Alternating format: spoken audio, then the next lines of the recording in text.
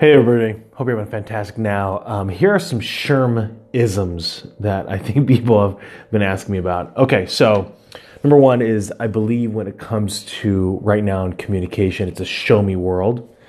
And that if you are being yourself, you should be unapologetically yourself. And here's some other phrases, some Sherm-isms, I'm calling these. Know before you leap, doubt not, but be believing. I wouldn't hear you because your actions were speaking so loudly. Next one, as the waves of life constantly wash upon you, may you find hope that there will be a better day ahead. Success is not sold at a discount. Success requires 100% effort and 100% persistence. Great talent is only recognized when it's on display. Again, show me world.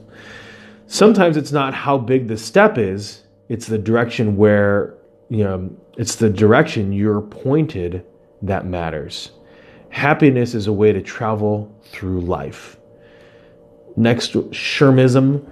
Take your game to the next level instead of sinking to someone else's.